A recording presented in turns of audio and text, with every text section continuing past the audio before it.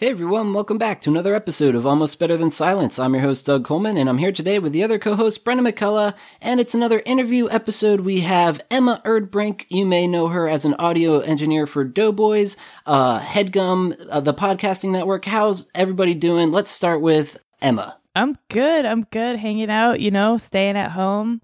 How are you guys? Doing good. Yeah, this is during the quarantine. How's quarantine treating you, Bren? Great, I love it. I don't have to go outside or see that horrible, horrible sun ever again. Oh, are living you my a vampire? best life. No, I'm just very Irish. So you would say you self-identify as something of an introvert? A little bit. I haven't talked to anyone, I think, in a week. Wow. I think this is the first time I've vocally spoken out loud. Outside of podcasting. Outside of podcasting, I don't really communicate with any other human being. It's great, and I love it. Oh, that's a scary peek behind the curtain. I guess that's how we're starting this one. But no, that's the thing. We have a really cool guest. We have Emma with us, and that's the thing. I do want you to explain to any of our listeners who may be unfamiliar with you.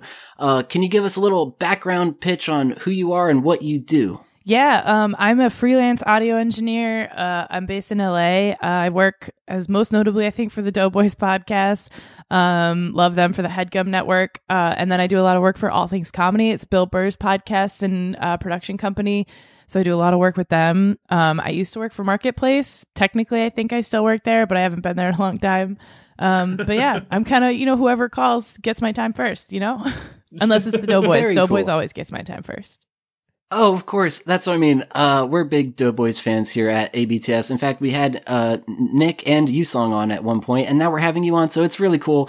But I did want to say, how did you meet the Doughboys? Because it's always interesting hearing those origin stories. Yeah, so I met the Doughboys through all of our former network, Feral Audio, which was, I ended up there kind of by accident, I guess you could say. I was working for Marketplace at the time, part-time, and I was driving Lyft part-time. And one of my passengers was also an audio engineer, so we ended up getting coffee and kind of talking about the struggle of trying to find a job in LA at the time. And he ended up getting offered a job at Feral Audio that he couldn't take because of another part-time job he had. So he offered it to me and I took it. So I ended so I ended up there for a little while. And then when Feral Audio went down and got absorbed by Starburns, Doughboys left the network and they needed a new engineer. And Yusong and I knew each other from working together at Feral. So he called me and I went in to fill in for them for a little while and I kind of never left.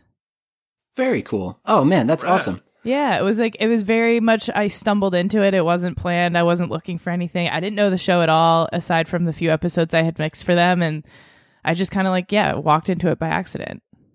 So a lot of us are familiar with what happened with Feral. How does that lead you to working for HeadGum? Because that's who the Doughboys are on currently, if I'm not mistaken. Yeah, so after Feral ended, I actually stayed with Starburns for another year and a half after that, just freelance, doing some stuff for them. I mixed Jackie Johnson's podcast, Natch Butte, for a long time, and cool. Her and I were very tight, and we had a really good workflow together, so I refused to leave her show until this past September. I almost called them Feral again. Starburns brought everything in-house, so they stopped using freelancers, so I left them in September. But Doughboys was independent for a while. We didn't even have Yusong for a little while. It was just the boys and me, kind of stumbling through independence a little bit. And then the HeadGum network approached them about joining the network. And I don't know the ins and outs of that deal, but they signed with the HeadGum network. So we all went over there. And then through that, they reached out and they're like, we actually have some other HeadGum shows that could use your help. Are you down? So I started working for them on some other stuff. That's super cool. Oh man, yeah. Awesome. So have you ever interacted with Jake and Amir? Yeah, hell yeah. I've hung out with them a bunch of times. We did a festival in Chicago last June, and I got very drunk with Jake. It was a lot of fun. I think Amir might have been there. I can't remember. He was in Chicago. I know that. I can't remember if he was at the bar that night. But super producer Mars and I were at the bar with backpacks full of equipment and hard drives and SD cards and Zooms and stuff, trying to behave ourselves, but not lose the backpack full of equipment. Oh, that just hearing a backpack full of audio equipment at a bar, it instantly gets me nervous. No, yeah, it's one of those things that when I don't do it often, but like when we're on tour with Doughboys, it's the same thing. Like I'll have the hard drive and my laptop and the Zoom in my backpack, and we'll go get drinks or food after the shows. And it's no matter where we are, it's either on the floor between my legs and I'm holding it, or it's on my back, or it doesn't leave my body. It's touching me at all times. Yeah, it's like a briefcase handcuffed to you. Yeah. In college, I did like video stuff, and we would rent cameras from the school. But the communication department was about 1.5 miles off campus in a rented building by itself because they hated us. And I would have to take a bus just to get out there. And I'd record like comedy shows, and they're like, all right, let's go get fucked up. I was like, cool, yes, but also my baby here is about $5,000. Yeah, and I can't afford to get it touched. It's like between my laptop and the Zoom, and then my hard drive and the value of the content on that hard drive. It's just like better sometimes if I go drop it off. If I'm not far from wherever we're staying, I will go just drop it off. Especially if we have merch with us, definitely go drop it off. Safe bet. Yeah. Too valuable. Absolutely. All right. So that's the thing. One question that I have for you is the quarantine has been affecting everybody in different ways, but as podcasters, you guys are no longer allowed to tour, and you're no longer even capable of congregating to do the podcast in person, which in a lot of instances, we've interviewed different people from like Earwolf shows, like they're doing it in an actual studio. If I'm not mistaken, a lot of this for Doughboys happens in Mitch's apartment. But even still, you guys are now separated. How has that impacted that show? Yeah, so we do record all of our episodes in Mitch's apartment. Partially because scheduling wise, that's just so much easier. And we make a mess sometimes when we record. We have a lot of food, a lot of snacks. It's not really, most studios are no food, no drink. So right. We don't, the Headgum studio is not like that, but we just, I don't know, we like our own tight knit little cozy corner in Mitch's apartment. But luckily we had a little bit of practice with this. In the fall, Mitch was shooting the Tomorrow War in Atlanta. So he was gone for like 3 or 4 months. And we had to do remote records with just him, where Weiger would come to my apartment and I would record Weiger and then Mitch would be in Atlanta. And so we kind of had a little bit of a preview to that, but now we're just doing it all from our own apartments.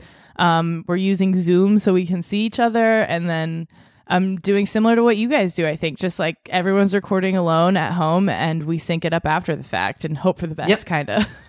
Yeah, luckily we've been doing that from the get-go. We've never, like half the time, for the most part, I haven't even met half of my co-hosts until my wedding, which was just last year. So that was wild. Oh, wow. Well, congrats. And that's awesome. Yeah, that's what I mean. So it's funny how like we've been doing a lot of remote stuff ever since the inception of this podcast, but would love to do something in person. But even just the thought of that, I'm like, oh man, the audio equipment change up there would be a nightmare for me personally. But that's what I mean. That's what you're used to. So going from that to remote must be a little bit of a change up, but not too hard to handle. Yeah, it's definitely been an experience. I'm pretty lucky in that like Weiger has his own record setup and pretty good internet, and Mitch's internet sucks, but he has the Zoom and a phone, so we figured that out. And you know, I just moved. My internet's been all over the place, but that's pretty much the biggest hurdle is people's internet.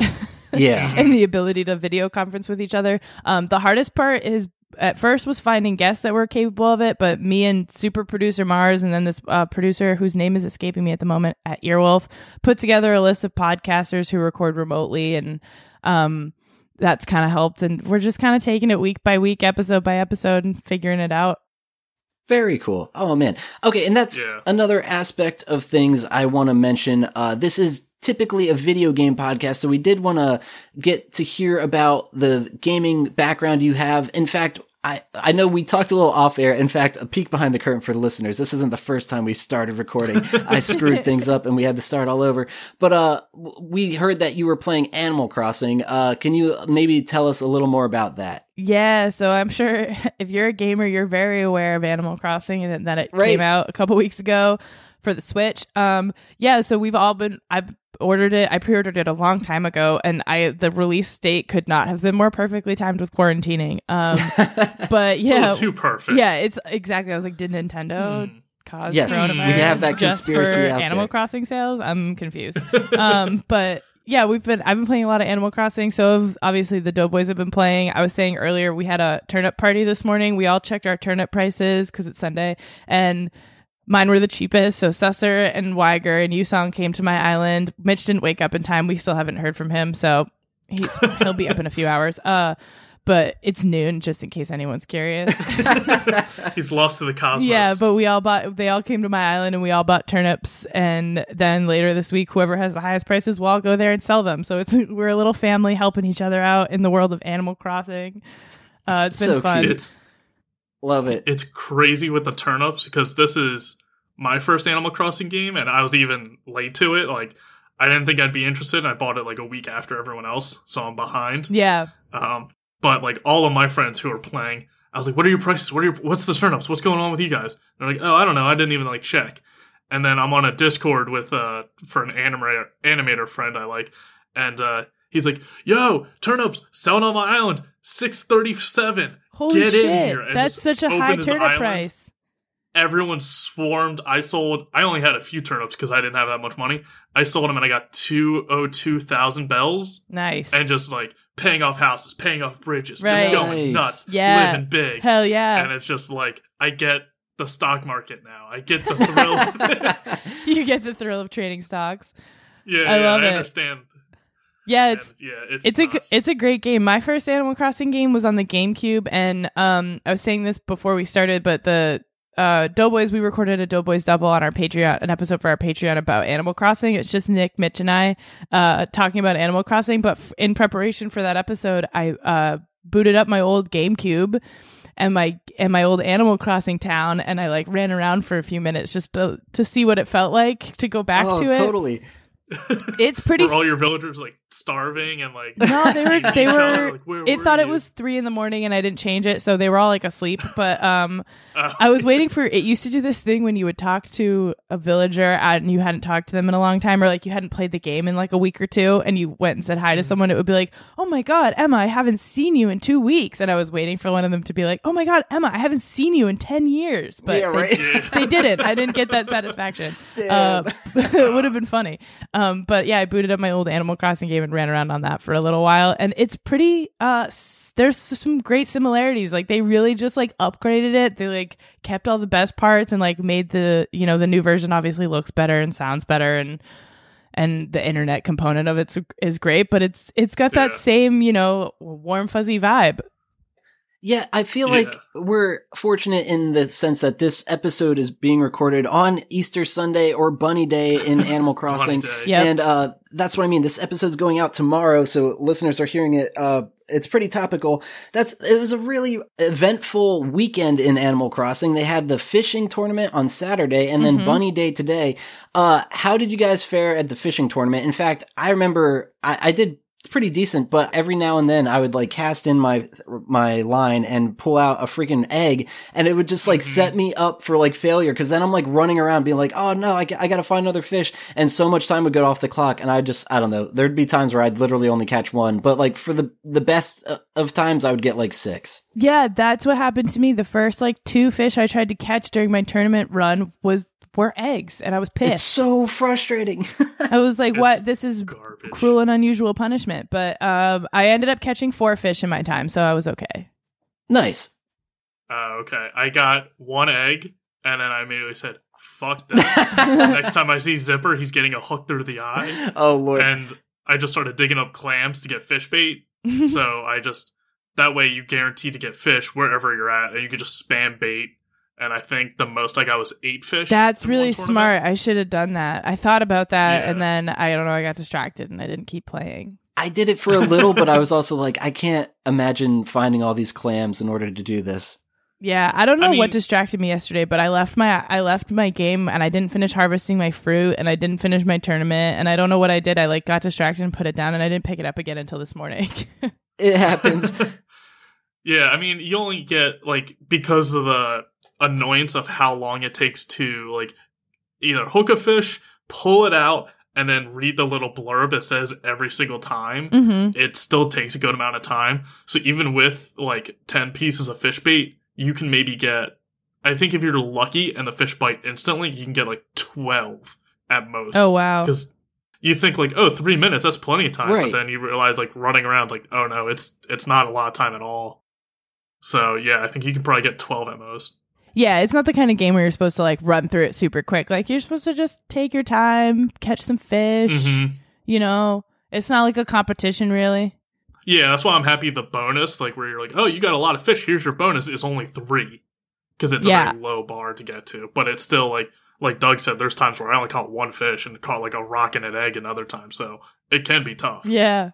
Well, I'm also glad you were showing some animosity towards this Zipper guy. So that's the thing. I have a confession to make. I spent way too much time playing Animal Crossing today, like to the point where I woke up at 8 and then I walked for a mile at like 11 and then I came back and just went back right into Animal Crossing and had lunch at one point, but it was nothing but Animal Crossing. And I swear it was my whole mindset was, I'm like, well, it's bunny day. This isn't going to happen again. Let's see if I can do all the things this rabbit wants me to do.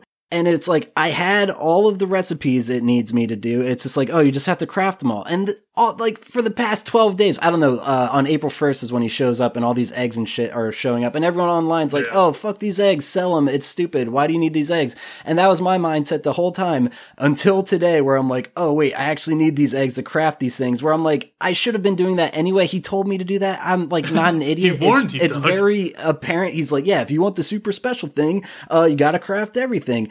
And I was looking at it this morning going, you know what? It's early as fuck. I have nothing to do. I'm full quarantine mode. I'm just going to heads down, get whatever like the super special thing is.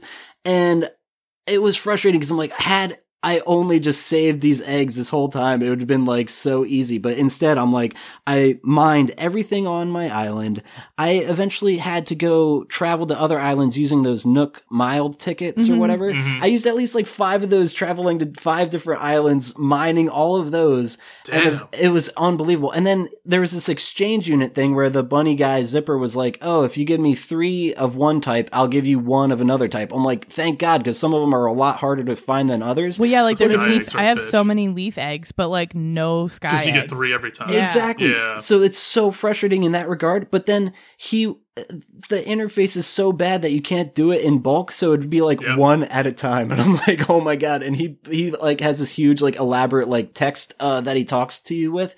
And eventually though, after you do it a few times, he'll just be like, what do you want, kid? Or something. Like, I'm fucking tired, kid. What do you want? Like his facade is completely just like, yeah, up. I did the exact same thing. I was just selling off all my eggs and like I made a few of the recipes and I was like, this is stupid, and I just sold everything. And then like 2 days ago I decided I cared and I wanted the bunny thing, and so I've just been trying to hoard eggs, and I'm like, I fucked this up because I totally could have done it. I had so many eggs and I sold them all like an idiot. Well, I can gladly say I have in possession right now the recipe for the Bunny Day wand.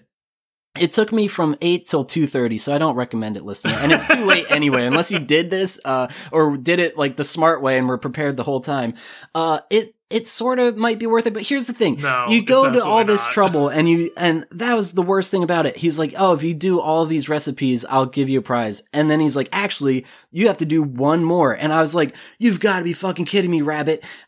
He was like, you got to make this thing called like, Zipper Weebly Wobbly toy or something. And in order to make that, you need 4 of each type of egg. And I literally at that point thought I was done. And I was like, no. So that's when I needed to get more tickets and go farm on more islands and shit. But long story short, I made that toy. Don't sell that thing because you're gonna need it, because it's an ingredient for the wand. Because that's the thing. The big super spectacular gift he was alluding to is just a recipe to this Bunny Day wand. And he's like, oh, it's just a recipe. It's not the actual wand itself. It's like, yeah, fuck, give me both or something. Because like now I have the Weebly Wobbly thing, but I need a couple of star fragments to make the wand. Like I have a star wand anyway, so I guess this was all futile, but like, God, whatever. What does the Bunny Day wand do?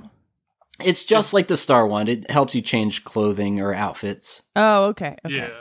It's really not worth that effort. I have a star wand too, and I have a snow wand or something, because my game, when I started it wasn't connected to the internet or something, so it thought it was December 31st, so it was snowing in my game when I first started. And so I was like, Yeah, I accidentally time traveled, and I was like running around, and I remember this from the old game. There was like snowballs, and so I was like pushing them around, and like you can make a snowman, and so I did that, and then the snowman came to life and was like, "Here's a snowflake. Jesus. All you need is some star fragments, and you can make a snow wand." You're blowing my mind, Emma. Yeah, it was. I can't and I was wait like, for this. Cool, and then I was like, "Oh wait, it thinks it's December 31st. How weird!" And then I was like, "Oh shit, I'm not online," and I like fixed it, and then it like time traveled, and it was like Reset. March.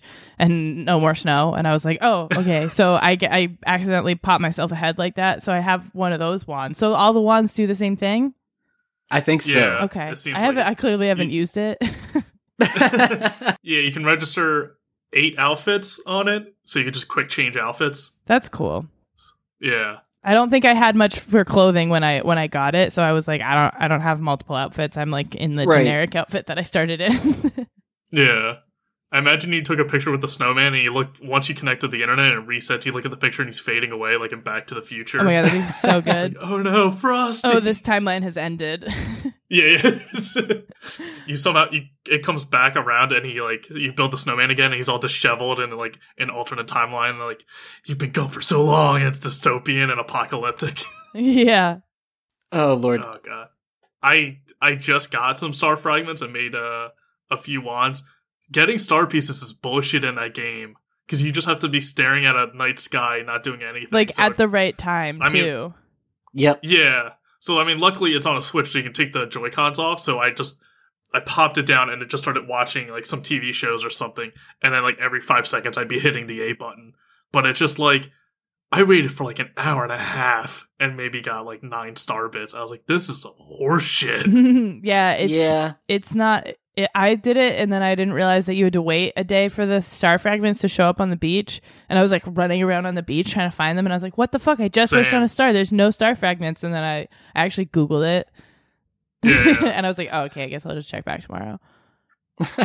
Anytime I have a question about this game, it's like, "Oh, just wait a day." I was like, "But I want it now." That's like, kind of the fun. Like you can play. I mean, today's different because it's Bunny Day, I guess, but you can play for hours basically and do all of your little tasks, harvest your fruit, sell, plant, whatever, and then eventually you kind of run out of stuff to do, and it's like, okay, I guess it's time to move on to a different game, or like put this down for today and I'll check back in tomorrow. Exactly. And I kind of like that, but I also kind of hate that. Yeah, definitely. Yeah.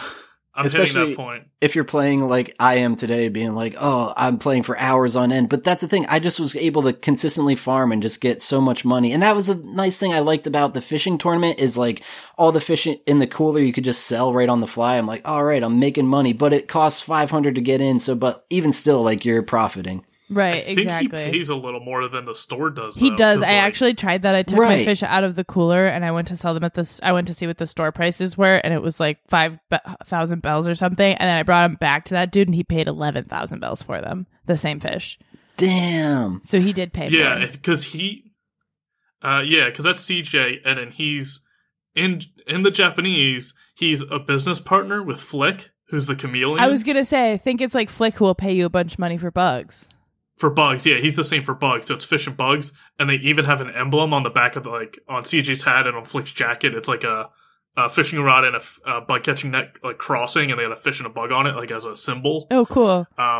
So in Japanese, they're business partners, but in English, when they localized it, they just, I guess, for space wise on the text screen, they just shortened it to just partners. So immediately everyone is like, CJ and Flick are boyfriends. They're gay as fuck, and there's just like all this fan art out now about like them as like boyfriends and stuff, which is honestly adorable as shit. But then everything I mean, else I'm into it. That's Crossing. fine. I'll take that interpretation. Oh yeah, I like we were talking about where like you do your daily stuff. It's like an MMO where you go in, do your dailies, and then go on to other stuff. I'm praying to whatever the Animal Crossing god is. I think Tom Nook, that Flick will visit my island someday. Because the left side of my island, the beach, is just filled with bugs I've captured, and I'm just hoarding until Flick shows up, and I'm gonna just pummel him with bug cases. Oh my god, Flick's gonna love that. Flick was on my island like 2 days ago. I don't know how often they pop up.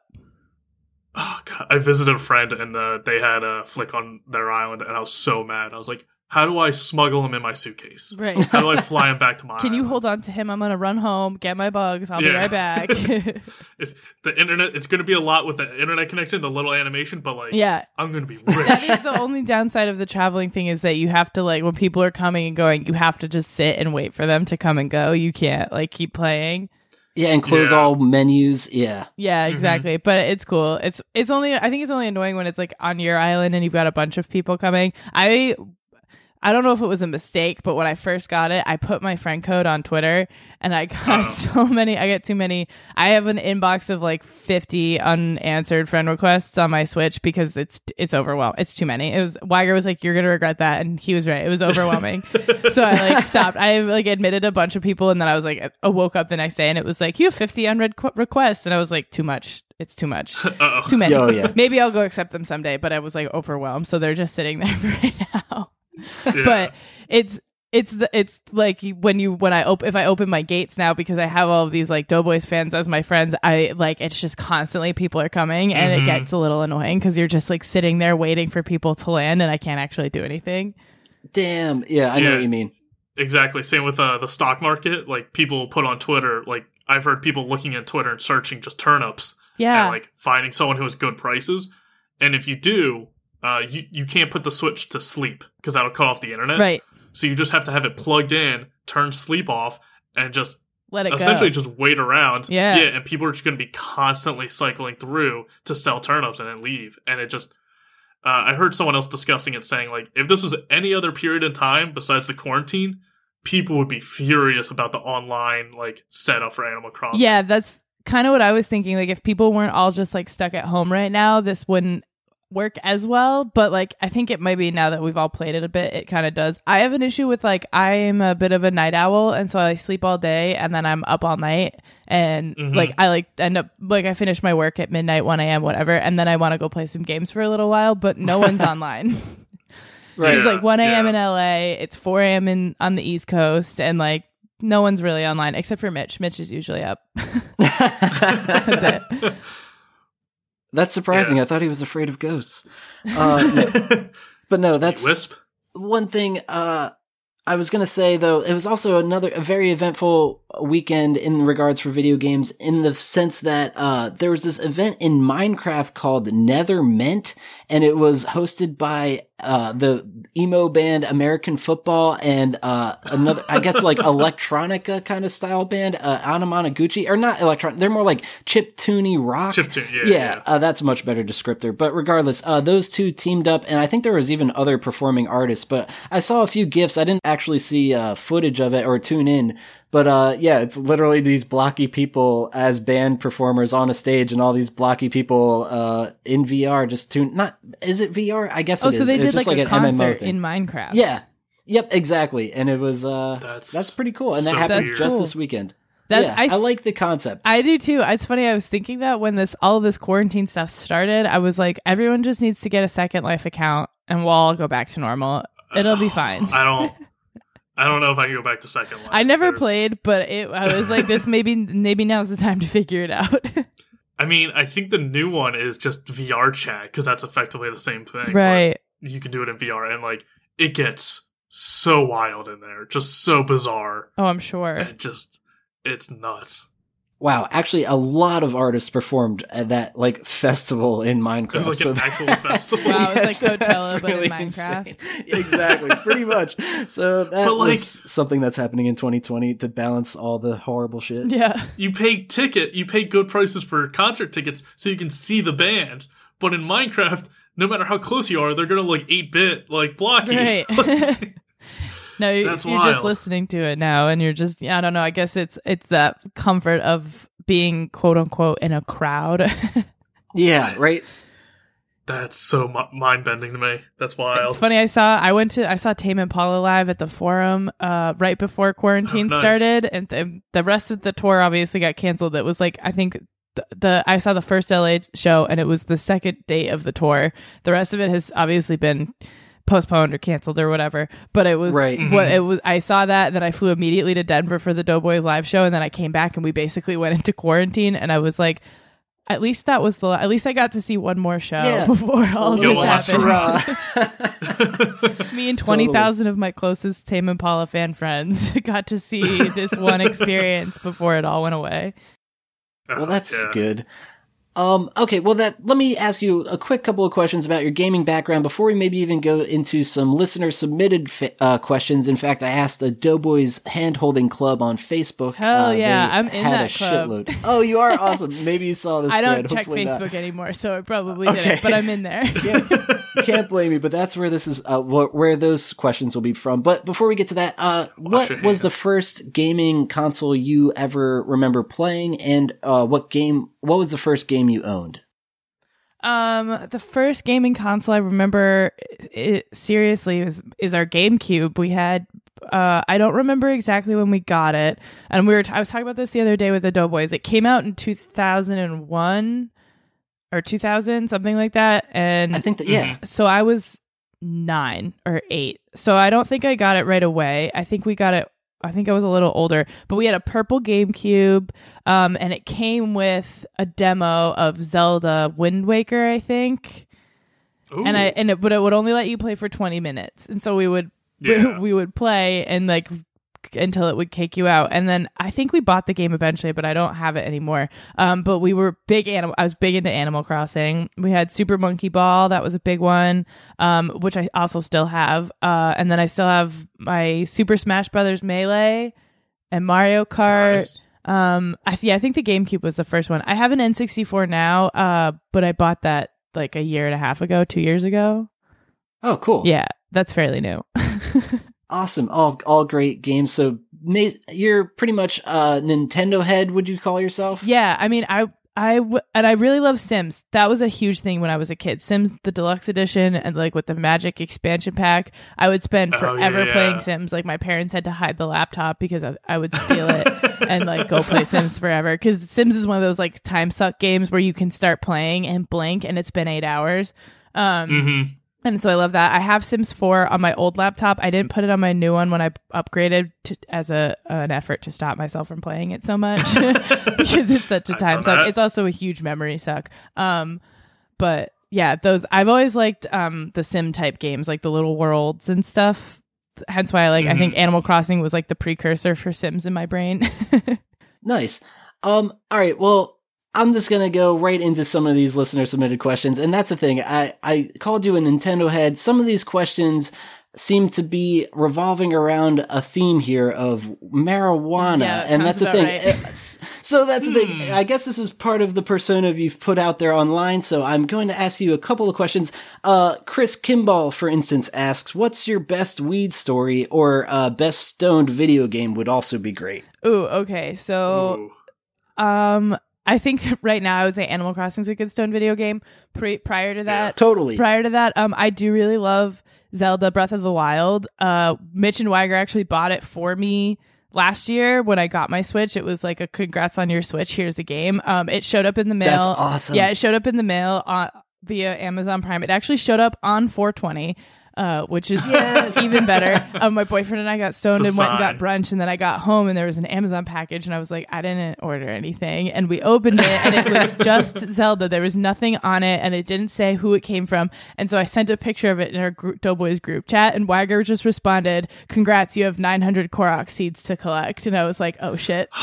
So damn. Yeah, so I do love that game. That game is great when you're stoned because it's just beautiful. Like it's pretty to look at, and like you can play the game, or you can just like run around in the woods and like find stuff and like do little tasks. Like you don't have to play like the main course game if you don't want to, which is one of the things I used to like Skyrim for the same reason. Like I could just run around with my dog and my horse and like do whatever I felt like, or I could like go kill some people, you know what I mean? It kind of depends on your mood. So totally those are some pretty good stoned video games. And then good stone stories. I have so many stoned stories. I'm stoned all the time. I love it. That's what I mean. I loved your tweet recently. It was like, happy 420 month. Yeah. It is 420 month. And you know what's so sad? All of this quarantine and corona stuff has taken away from that. We don't get to celebrate. And it's a once in a lifetime. It's a once in forever, once in 100 years, I guess. experience, and we don't get it fully. For sure, but it does encourage everyone to just kind of stay home and light up. Oh yeah, I've been more stoned this month than ever because what else? We gotta do anything. Yeah, I mean, what else is there to do? The bong's right there. Might as well hit it, right? Right. That's fantastic. I've been tempted. I'm not a big inebriator myself because I got probably my best stone story is in college we were making edibles once. And a friend of mine who did them before said she gets sleepy when she does them. Mm-hmm. So I was like, cool, I want to have a good time beforehand. So let me get real drunk. Oop. And no one stopped me. Nope, that's a bad idea. Yeah. So I got real drunk, and then we had an edible. And then everyone else had a good time. And then I had 2 more edibles within the hour. And it was a rough fucking did you get, go like, of the things. spins, like, super bad? Every textbook stereotypical like way too high kid for the first time thing. Yeah, like, I saw pink elephants. I thought death was following me around. The walls were melting. Yeah, because it was rough. I love weed. Obviously, it's just it's one of my favorite activities. But being too high is being too high is the most miserable experience ever. Oh, totally. Oh, man. No, I have run into many people who have experienced it. I have myself. It's never a fun time. Yeah, I remember the first time I ever got too high was it was the summer before my freshman year of college. My parents were in Maine for the weekend, and so my sister and I had our house in New Hampshire to ourselves. So we had some friends over.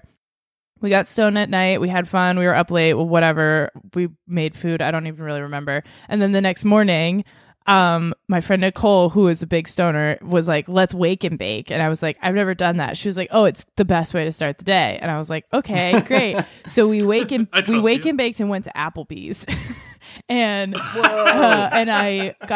welcome to our neighborhood. Yeah, and we used to smoke. I don't condone this really anymore, but we used to smoke while we were driving around town. Partially because we couldn't smoke at home when our parents were home, so we would go for what we call burn cruises, and we would just God, it's a culture thing, and I'm very familiar with this. Yeah, we would just drive around and get stoned, and there were some decisions we made in the time that I look back on. I'm like, maybe not the best, but I'm alive and I'm here, so who cares? Exactly. But I think we smoked on the way to Applebee's or something, and I remember sitting in the booth and being like, I can't breathe, and my sister was like, you're fine. And my sister's a year and a half younger than I am, but she was much more of a stoner than I was, so she was kind of corrupting me. It was a little backwards. But I was like, I feel like I'm gonna die, and she was like, do you need to lay down? And I was like, yeah, take my food to go. And I like went and laid down in the back seat of our Honda and like just laid there and like stared out the window until I didn't feel like I was gonna die anymore. That was the first time I ever got too high. Oh, nice. I'm sorry to hear that. It was a bad parking lot. No, it's cool. It's funny. It's a good story now. I don't mind. The thing is with weed is like, this is what I've done with a lot of people that I've been with when they get too high is you can kind of pull yourself down if you have to. You can eat a snack, drink some water, go to take a nap. It's not like shrooms or acid or something where like you're up and you're here and you're stuck until it's over. Yeah, where like you have a little bit more control. Just like, eat a pizza. Yeah, you'll be super full, but like you also won't be as stoned anymore and you'll be fine. Yeah. Mm-hmm. And you're probably hungry anyway. You're always a little hungry. Exactly. Well, before we migrate off the weed topic, what is your favorite strain and method of using it? All right, so I'm a hybrid girl. I'm not big. I'm not big on like the different names for weed because I hit different ones every time because I always want to try something different. And I also have found like every company has a Gorilla Glue, and they're all different. So whatever. I know there's some science behind it. I don't really care. I'm a hybrid girl through and through. My boyfriend likes sativas. He's an editor, so that makes sense. It helps get the creative juices flowing, so totally. I'll smoke those sometimes, but I'm a big hybrid girl and I prefer to smoke out of glass always. Doesn't matter. It can be a bowl, it can be a bong, whatever. I don't mind a pre-roll every once in a while, but like, and a blunt every once in a while at a party is fine, but like I'm just glass through and through. I think partially because my old roommate who I lived with for 8 years, she didn't really smoke weed. It was just me a lot of the time, so like it's easy to like hit a bowl and put it down, whereas like a blunt or something like that is harder to put out. Hazard. Yeah, it's like you end up wasting a lot of weed when you just like take a few hits and stub it out and then light it again and do the same thing. So like whereas a bowl you can just like take a hit and then leave it there, and it stays green and it's ready for you, and it's just easier. I also have a little, it's actually a dab rig that I put a bowl on instead of a, so I can smoke flour out of it. And it's nice. Not huge. It's small. I sent a picture. There's a picture of it in the Discord, the Doughboys Discord channel. It's perfect. It's this like tiny little bong, and I love it. I have a little Pelican case so I can travel with it.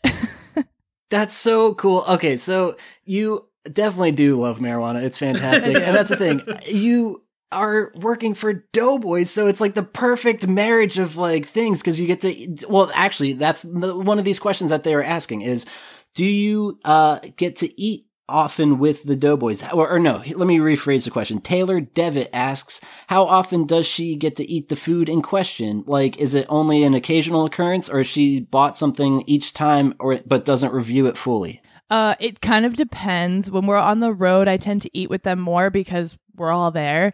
When we're in LA, I don't always go eat with them. The meal usually happens the day before we record with the guests, and sometimes that's just too much of a scheduling nightmare to try to get us all into the same place. So it's kind of like, if I'm around and I want to go, I'm always welcome. They're always down to like have me come along and eat the food with them. It just doesn't always work scheduling wise. If they're picking up food and bringing it to Mitch's, they'll always bring me food. They know some of my favorite things, and they'll just grab them for me from certain places. We do nice. We do a family dinner, we call it. Sometimes we usually when we do record, we tend to record 2 episodes at a time, usually 1 double and 1 regular episode. And if we're not eating the meal that day for the regular episode, that we'll get dinner in between episodes that has nothing to do with the show. It's just dinner, just like a dinner break. And we have a little family dinner. And like usually there's this place on the east side of LA called Sidewalk Grill, and they make good like salads and stuff. And so we usually order from there. So they buy me plenty of food. And sometimes I don't want to eat the food. Is the other thing. It's a lot of It's a lot of fast food. I mean, you guys listen to the show, you know, it's not good for you. I try to eat healthy. I try to eat clean. Especially when I was training for my half marathon, I definitely wasn't eating with them because that's not helpful. I ate way too much McDonald's during Munch Madness because I was going with them to help them carry whatever they needed to for the guests back to the house or whatever. And so I ate way more McDonald's than I would like to admit. I think all of the listeners did too. Like, it was so tempting. Like, I think I heard Yusong say on either Doughboys or his own podcast, Maybe Don't, that he was like, within like the first week of Munch Madness, he was like, I had to stop at McDonald's. I'm like, dude, I was there like 2 days before you. I'm like, it's like so tempting hearing about this food. I was trying so hard to like behave myself because it started right after I was home for a few days for my brother's 30th birthday party, and whenever I go home I end up eating everything because, you know, I gotta hit up the favorite pizza spot, gotta hit up the, like, you know, all of the your little hometown places, and so every time I go home I always eat too much, and when I come back to LA I'm like, all right, it's time to run and behave ourselves. We're eating veggies, you know, clean eating. And we started Munch Madness, and I was like, yeah, I could eat a double quarter pounder with cheese and twisty cone, and yeah, give me a McFlurry. Why not? Like, I was just like, yeah, sure, go for it. But yeah, it was really interesting watching Nick and Mitch order, you know, $80 worth of McDonald's at a time. That's insane. But I don't always eat with them. I do sometimes like I said, on the road more. You're probably more likely to catch me having eaten the meal with them if we're on the road. Okay, well, that being said, Nick D'Angelo asks, what is your favorite place that they have eaten at? I'm assuming he means the Doughboys. Ooh, that's hard. Because they've eaten they have eaten at a lot of places. A lot of places. They ate at a lot of places before I started working with them, and I haven't, to be honest, and they know this, I haven't listened to all of the episodes that predate me, but I guess one of my favorite places that we ate on the road, we had a really good time on our Midwest tour, and when we ate at Culver's was really good, and then Swenson's was also pretty good I think that was in Cleveland. It was the same tour, right? Yeah. We toured a lot in the last couple of months, and it's kind of hard to keep it all straight. But I also had made them bring me Regina's Pizza when we were in Boston, because I love that Regina's. Mitch just talked about it extensively on the show, the one in the North End, and that's one of my good friends, one of my best friends.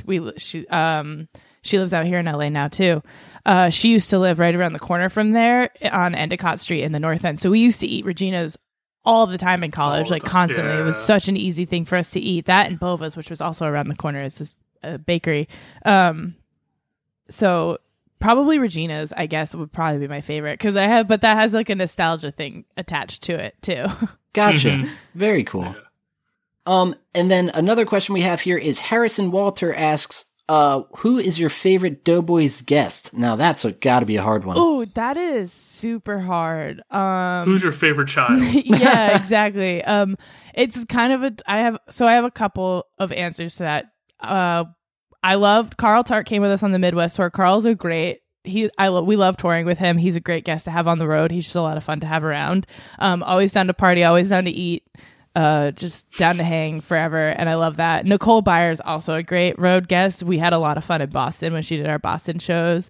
We got super drunk after the last Boston show. We had a lot of fun. She had like a 6 a.m. flight. It was like 2 a.m. We were drunk with Natalie. It was great. So I love Nicole and I love Carl, and then the Don't Stop or We'll Die guys are always fun. Like Paul Russ, whenever Paul's on, those episodes are a lot of fun to record. They're a disaster to edit, but they're so much fun to record. And they're like one of those episodes that I truly am just laughing from start to finish.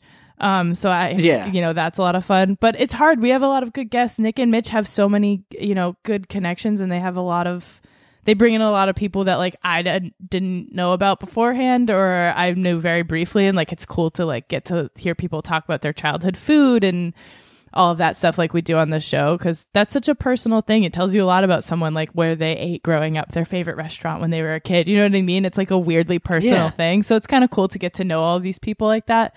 But yeah, I don't know if that satisfies. No, that was a good answer. Yeah, absolutely. And then you mentioned how some of those turn out to be hard nightmare edits. Tom Valesky asks, what tools do you use for editing? We're getting real granular. Ooh, Pro Tools, 100%. Okay. I'm Pro Tools through and through. Like my sense. degree's in sound design and audio post-production for film and television from Emerson College. And so the industry standard in film is for mixing and stuff is Pro Tools.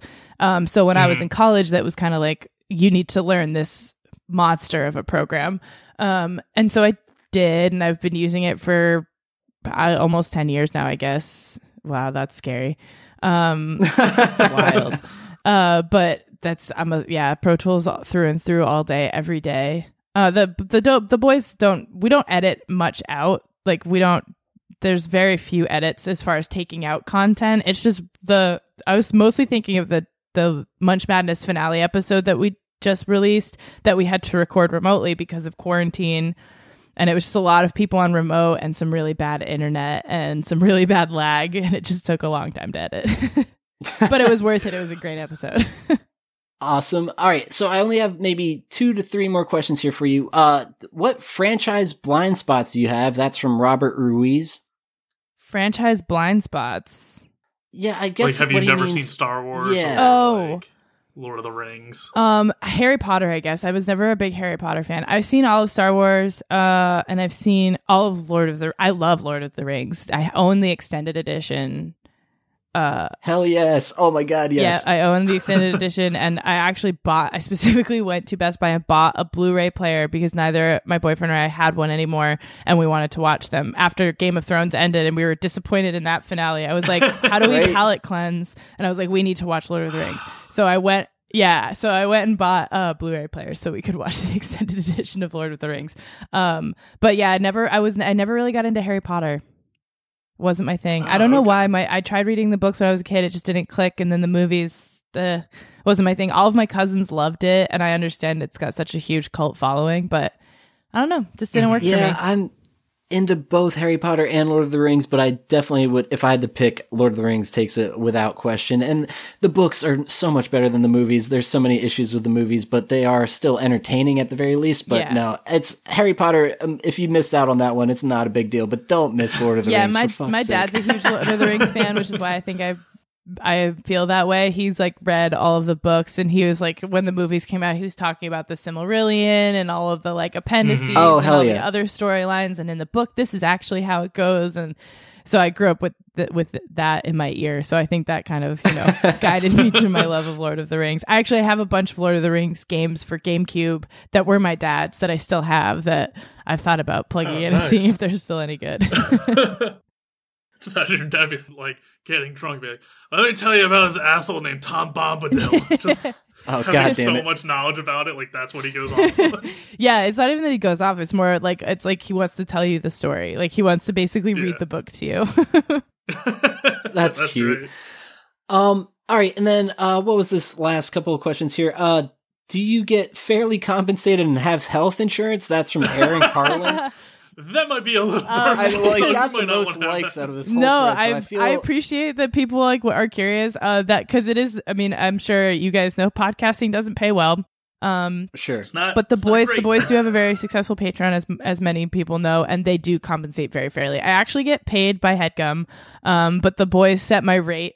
And they set it good and high for me before we moved over to HeadGum. And then when we go on tour, they pay me privately, and they pay very, very well. They take care of me. I don't have health insurance through them because it's not full time. I've covered California. It's like I pay out of pocket for my health insurance myself. So that's understandable. I don't have benefits from any of my gigs, but that's, the life of a freelancer, I guess. But no, the boys take great care of me. And like, I have a Doughboys credit card when we're on the road, everything is covered. They're like, yeah, even if, you need to buy a new t-shirt, whatever, just, put it on the card. Like, doesn't matter. They take great care. They take, and when all of this quarantine stuff started, they reached out to Yusong and I to make sure we were doing okay financially with all of the changes in working and stuff. So they're like truly the best bosses I've ever had. That's so heartwarming and I called them, good to hear. I call them bosses because technically they are, but whenever I say that, they get uncomfortable. And Mitch is like, no, we're not your boss. We're not your bosses. And I'm like, okay, whatever. You sign the check, but yeah, okay. They definitely are the best. They really are. All right, Ian Garwood presented me with this challenge of working in the phrase, this is the Emma dilemma, but I'm going to move right past that. And then the last question is from Joshua Chong. If you weren't working in podcasts, what would you be doing? That's a great question. I don't know. I ended up in podcasting completely by accident. I was not a fan of podcasts before I started working in podcasting. Didn't even really know much about it. And I stumbled into it, and it's been great to me, and I have a good time. I do love mixing for TV and film. That's a lot of what I do for All Things Comedy is I work in their podcast department, but I also mix their web series content, their YouTube content. And I really enjoy doing that.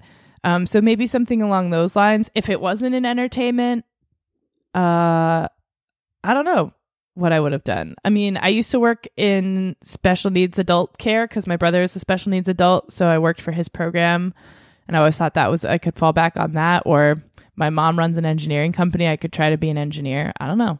Who knows? Okay, awesome. Yeah.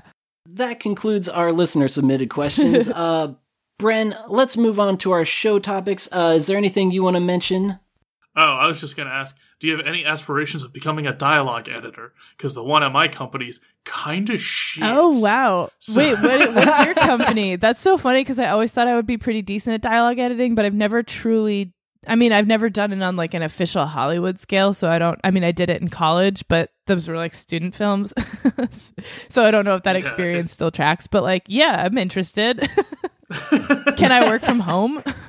I don't know. I don't know what the situation is anymore. I'm far removed from audio at this point with the company. But it's just like, with that, I deal with, we don't have to get too into it. I'm not interesting, but I deal with a lot of rejections at the media company I work for. Oh, interesting. So we'll hear like audio and we're like, wow, this is garbage. And we're like, all right, let's look at what our editor makes. And we're like, wow, this is worse. Wow. Well, how did you make it worse? How do you make it worse? Yeah, no, send one my way. I'll do a test one and see if I can make it better.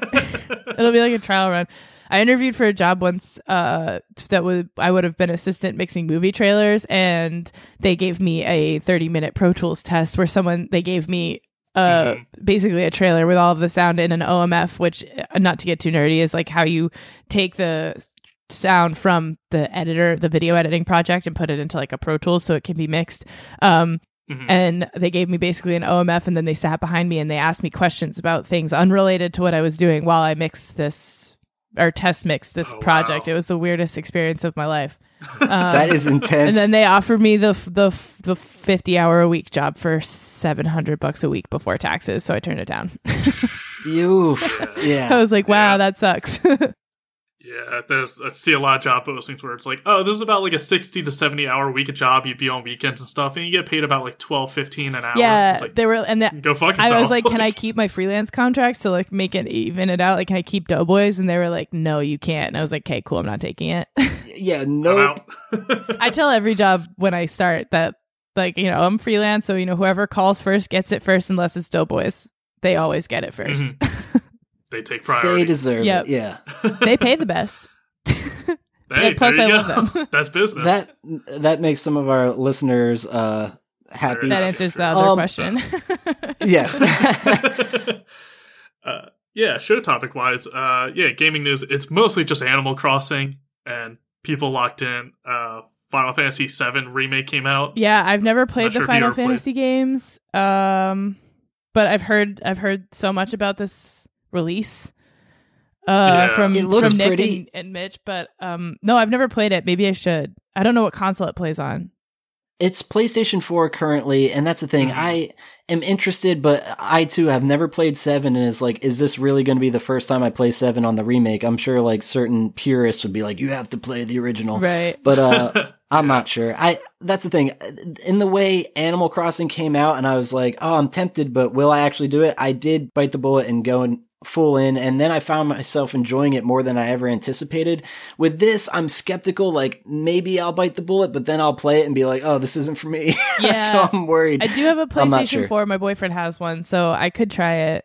I'll see if he's ever played. I don't know if he's ever played them. Everyone's playing it right now. Everyone's is like the new Animal Crossing craze right now. Interesting. I wonder if my dad's a big gamer, and I'm curious if he's playing it. Should I ask him? It was definitely big at that time too, and it's only gotten bigger since, especially with 7. It's rough now, especially because if you buy the game digitally, it's like 60 gigs or something. Yeah, I thought it was even bigger. Yeah, and it's going to be released in segments, so this is only the first part of it too. What? So like everyone's like, oh, I want a physical copy, and now all the deliveries are being delayed and stuff because of lockdown. Yeah, so it's like, you might have to have like a external hard drive just for this crazy. game. See, I was a little late to the Animal Crossing game because I ordered the hard copy because I like to have hard copies of games. I don't like having digital copies of that. I'm more likely to lose it. Yeah, exactly. Or you just have limited space on the device itself. Like, I had to delete a few games to make room for Animal Crossing. Yeah, and I don't like... I mean, you can go re-download them, I guess, at a later date, but like something like Animal Crossing, which I don't think I'll ever want to delete, I might as well just have the hard copy. Like, I have like the Zelda games, and I have Link's Awakening and stuff like in real hard copy. Totally. Mm-hmm. Yeah. But I have this long-standing theory on the podcast where with Final Fantasy games, at least with that franchise, the best game is the one you played as a kid. Everyone's favorite Final Fantasy game is whatever one they played growing up. Right. So for a lot of people, it's 7. For me and Doug, it's 9. Yes. And I know some people who love 6. But say for like you, if you didn't play growing up, I don't know if you'd like it. Yeah, maybe I would. Yeah, that's there's so much nostalgia built into these games, which is partially why I think Animal Crossing is so huge right now too, is because there's so many different versions that so many people have played at one point or another, and everyone. I mean, Nick and Mitch both have the same. Like Nick played it on DS, and like I played it on GameCube, and we're almost different generations. I'm not quite, but close in that we both. We like he was like I was in college when the GameCube came out, and I was 8. So there's like a bit of a difference, but we all were like so excited for Animal Crossing to come out because it doesn't really matter. We have that like connection, that nostalgic connection to it, so that definitely helps the game. But if you don't, how do you start?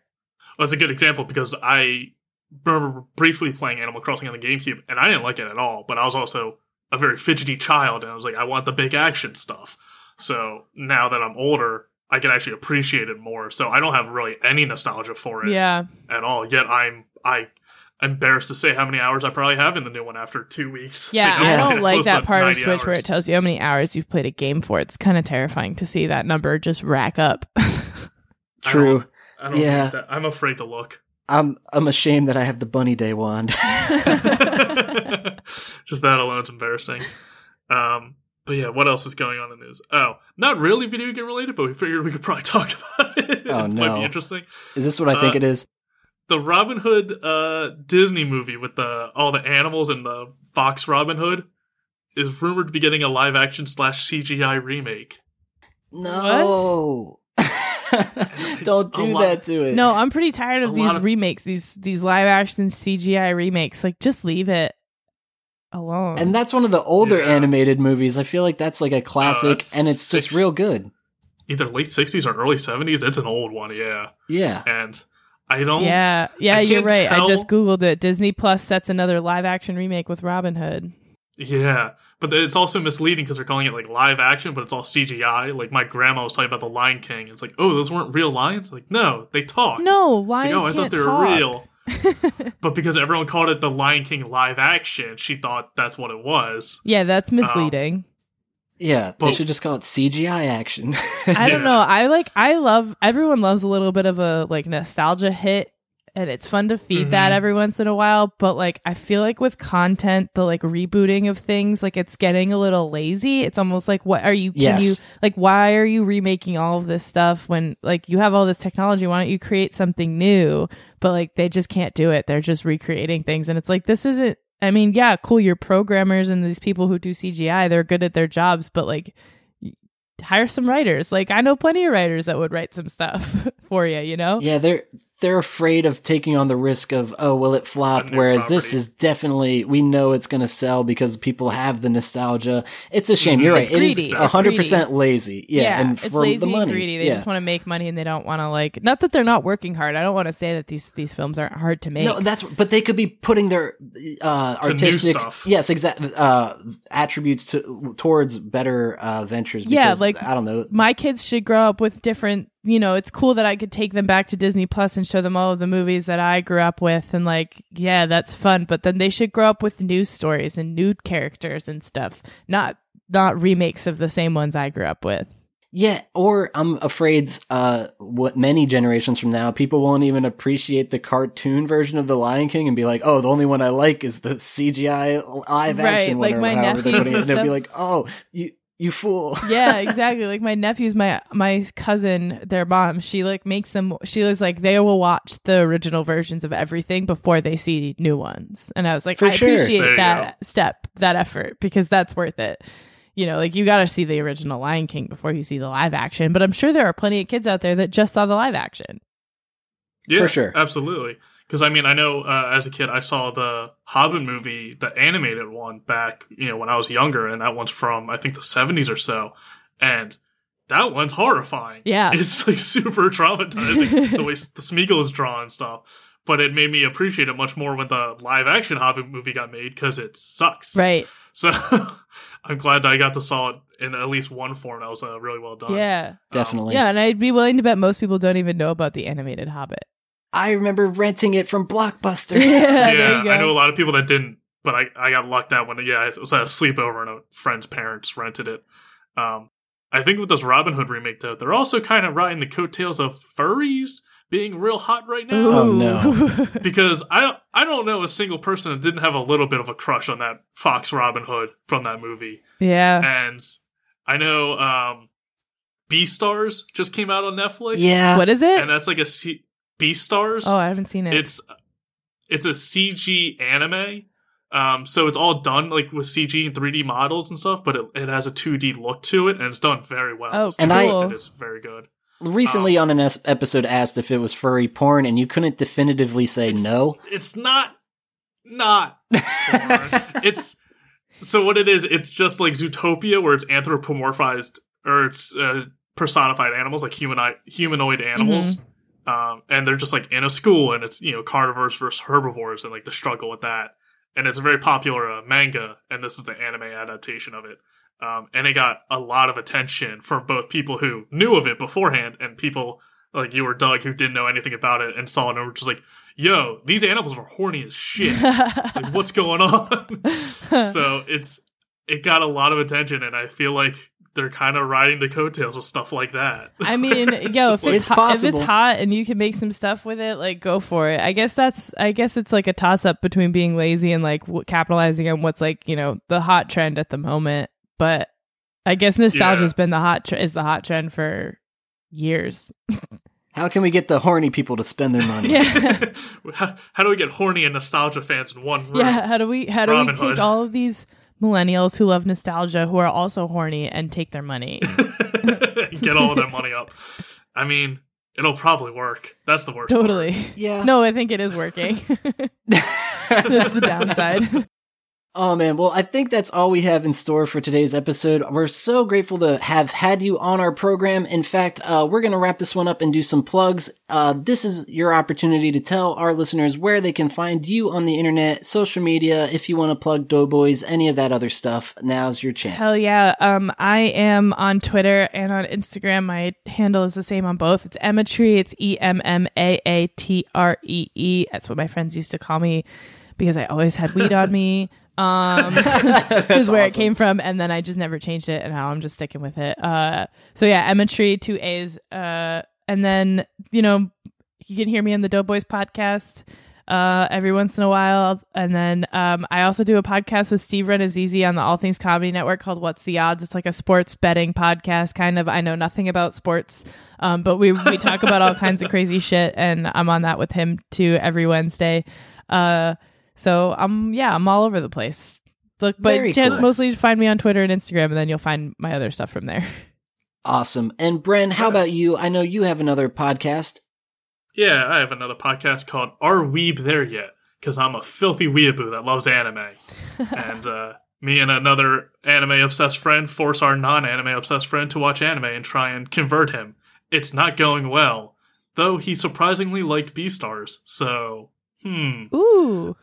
There's a chance I might be on the show again, even though I was told I never will be. Well, this time you're not picking the show, but yeah, Doug will probably be on in probably about like 2 weeks or so. And you can follow me on Twitter at ABTSBrendan. It stands for Almost Better Than Silence. What you're listening to now. Awesome.